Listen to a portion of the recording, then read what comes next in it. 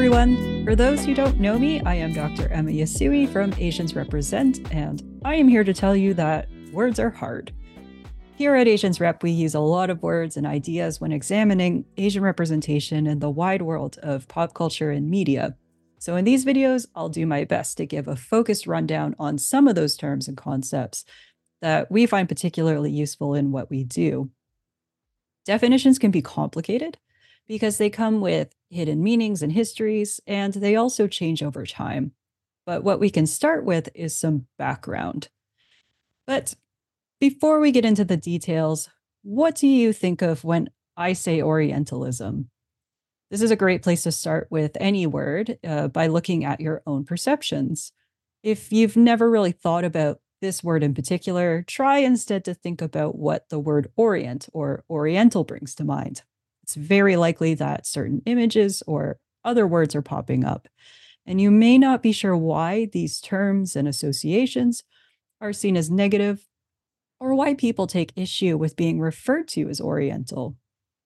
For some, the terms Orient and Occident are simply geographic designations that are partly determined by cultural similarities. This understanding sees the East-West divide of Orient and Occident as just an objective fact. Therefore, Oriental studies and Orientalist research are just about the peoples and places of a region. Well, sorry to say that in this world, pretty much nothing is objective and simple. So this is particularly true when people get involved. A good way to start interrogating this framework is to ask, why is this the East? And this will lead you into more questions like, how did it become the East? And where do these shared concepts come from? Which brings us into the realm of Orientalism and the work of Edward Said. Well, Said is not the first to outline Orientalism and its components or critique the practices within Orientalist studies. He was quite different at the time as a Palestinian American who had experienced both British and American systems as a non-white, non-European scholar.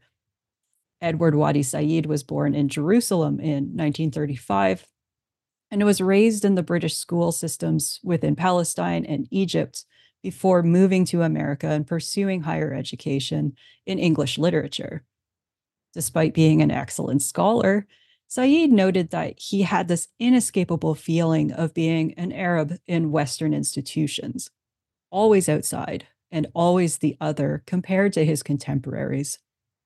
He was a rare case of a diasporic, high-level scholar who wrote about Orientalism as someone who was directly affected by its history and ongoing influence. He wrote using the tools and language of Western academics to establish his place in the conversation, but also directed his works at a wider audience by publishing through non-academic companies, which made his books easier to find as well as afford. His best-known work that follows this example is Orientalism, which was published in 1978. And this book has greatly influenced how we use the word today. Orientalism generally refers to the studies and depictions of the Orient or Eastern world. But more specifically, Orientalism is used critically and in a negative sense. It refers to the collection of myths and misconceptions applied to the East by Western societies. Inspired by his lived experience and the work of other scholars like Anwar Abdel Malek, Said not only outlined the features of Orientalist research and popular culture through time, he pushed the overarching argument that Orientalism and colonialism are inseparable. So the too long didn't read of why Orientalism is bad is that colonialism is bad. So terms like Orient and Oriental are also going to be bad. But let's break down the specifics here. There are three major points to consider from Said's book.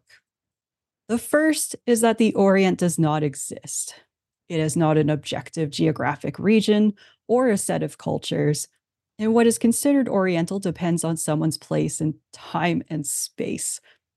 For many in Europe, for a very long time, the Orient has referred to Southwest Asia and North Africa, especially Muslim and Jewish peoples within this region. After a while, it expanded to include South Asia. Meanwhile, in North America, the Orient is more likely referring to East and Southeast Asia. And Said's book concerns itself primarily with Muslim and Arabic Orient, but there are common threads that bind these expressions of Orientalism.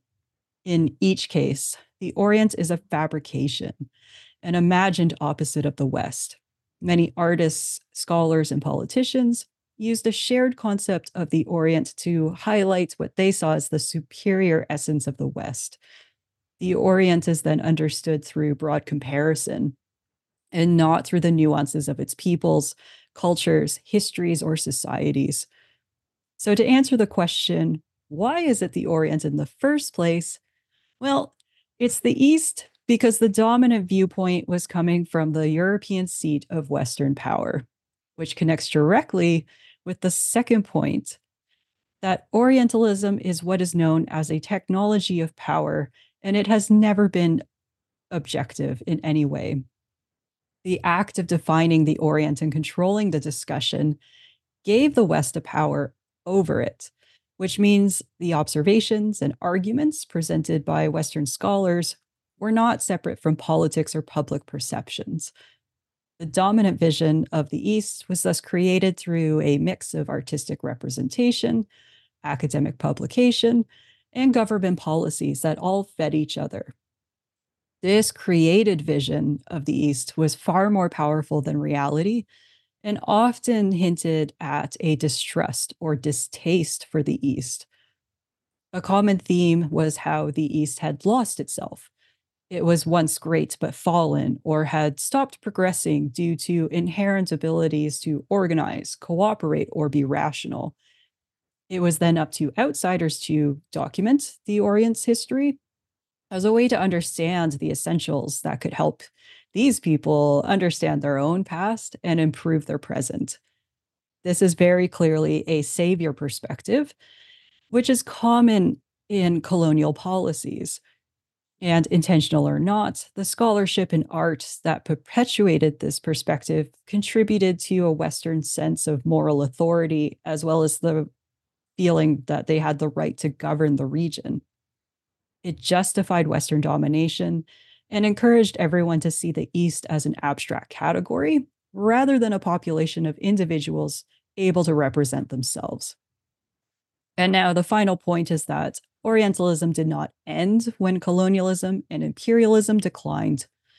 Although it is deeply integrated into the colonial system, the ideas within Orientalism continue to influence how the Greater East is seen. Centuries of art, literature, and national narratives mean that certain notions and beliefs are just deeply ingrained around the world today, including in formerly colonized peoples who have internalized elements of Orientalism after generations of Western influence. Now, Said's major arguments are good to think with, but it's in the finer details that we can really, help the average person to identify when harmful concepts of Asia, North Africa, and its diaspora communities are being used in media that we consume. Some of the hallmarks of Orientalism have been covered in other Asians Represent videos, so you may already be familiar, but here we go. In games and other media, watch for descriptions or elements that present real or fantasy Asia and its peoples as alien, strange, or other. These depictions tend to assume a Western ideal, which then means the East is odd and foreign at its core. It also presents the East as mysterious and typically cannot be understood except by a few dedicated outsiders. Next are descriptions that suggest the East is stagnant, uncreative, or degenerate. The societies are portrayed as either stunted or degraded in a social evolution framework, and this usually means they must be helped by more advanced societies and outside peoples. Okay, a major characterization of the East has also been that it is sensual and exotic. The East is seen as a place for fantasies, self discovery, and exploring desires. And as most Orientalist scholars and artists in the past were male, the emphasis has often been on women and the idea that they exist for male pleasure. So gross. The East is also commonly depicted as uncivilized, cruel, or despotic because its peoples are unable to or unwilling to embrace Western style government, religion, and institutions. They are somehow irrational or inhumane. They can also be dangerous as well as deceptive. There's this real idea of them living by a different code of morals, and this comes out in a lot of character descriptions and world settings. And finally, watch for portrayals that remove diversity to make Eastern peoples indistinguishable and also make them into silent objects or objectify. In these depictions, we see large populations that are likely diverse being reduced to essential elements and trends. They lose individuality and tend to be presented without their own voices. So, there it is, a brief explanation of a complicated topic, and certainly not an exhaustive overview. But hopefully now you feel like you have the basics for when we talk about Orientalism.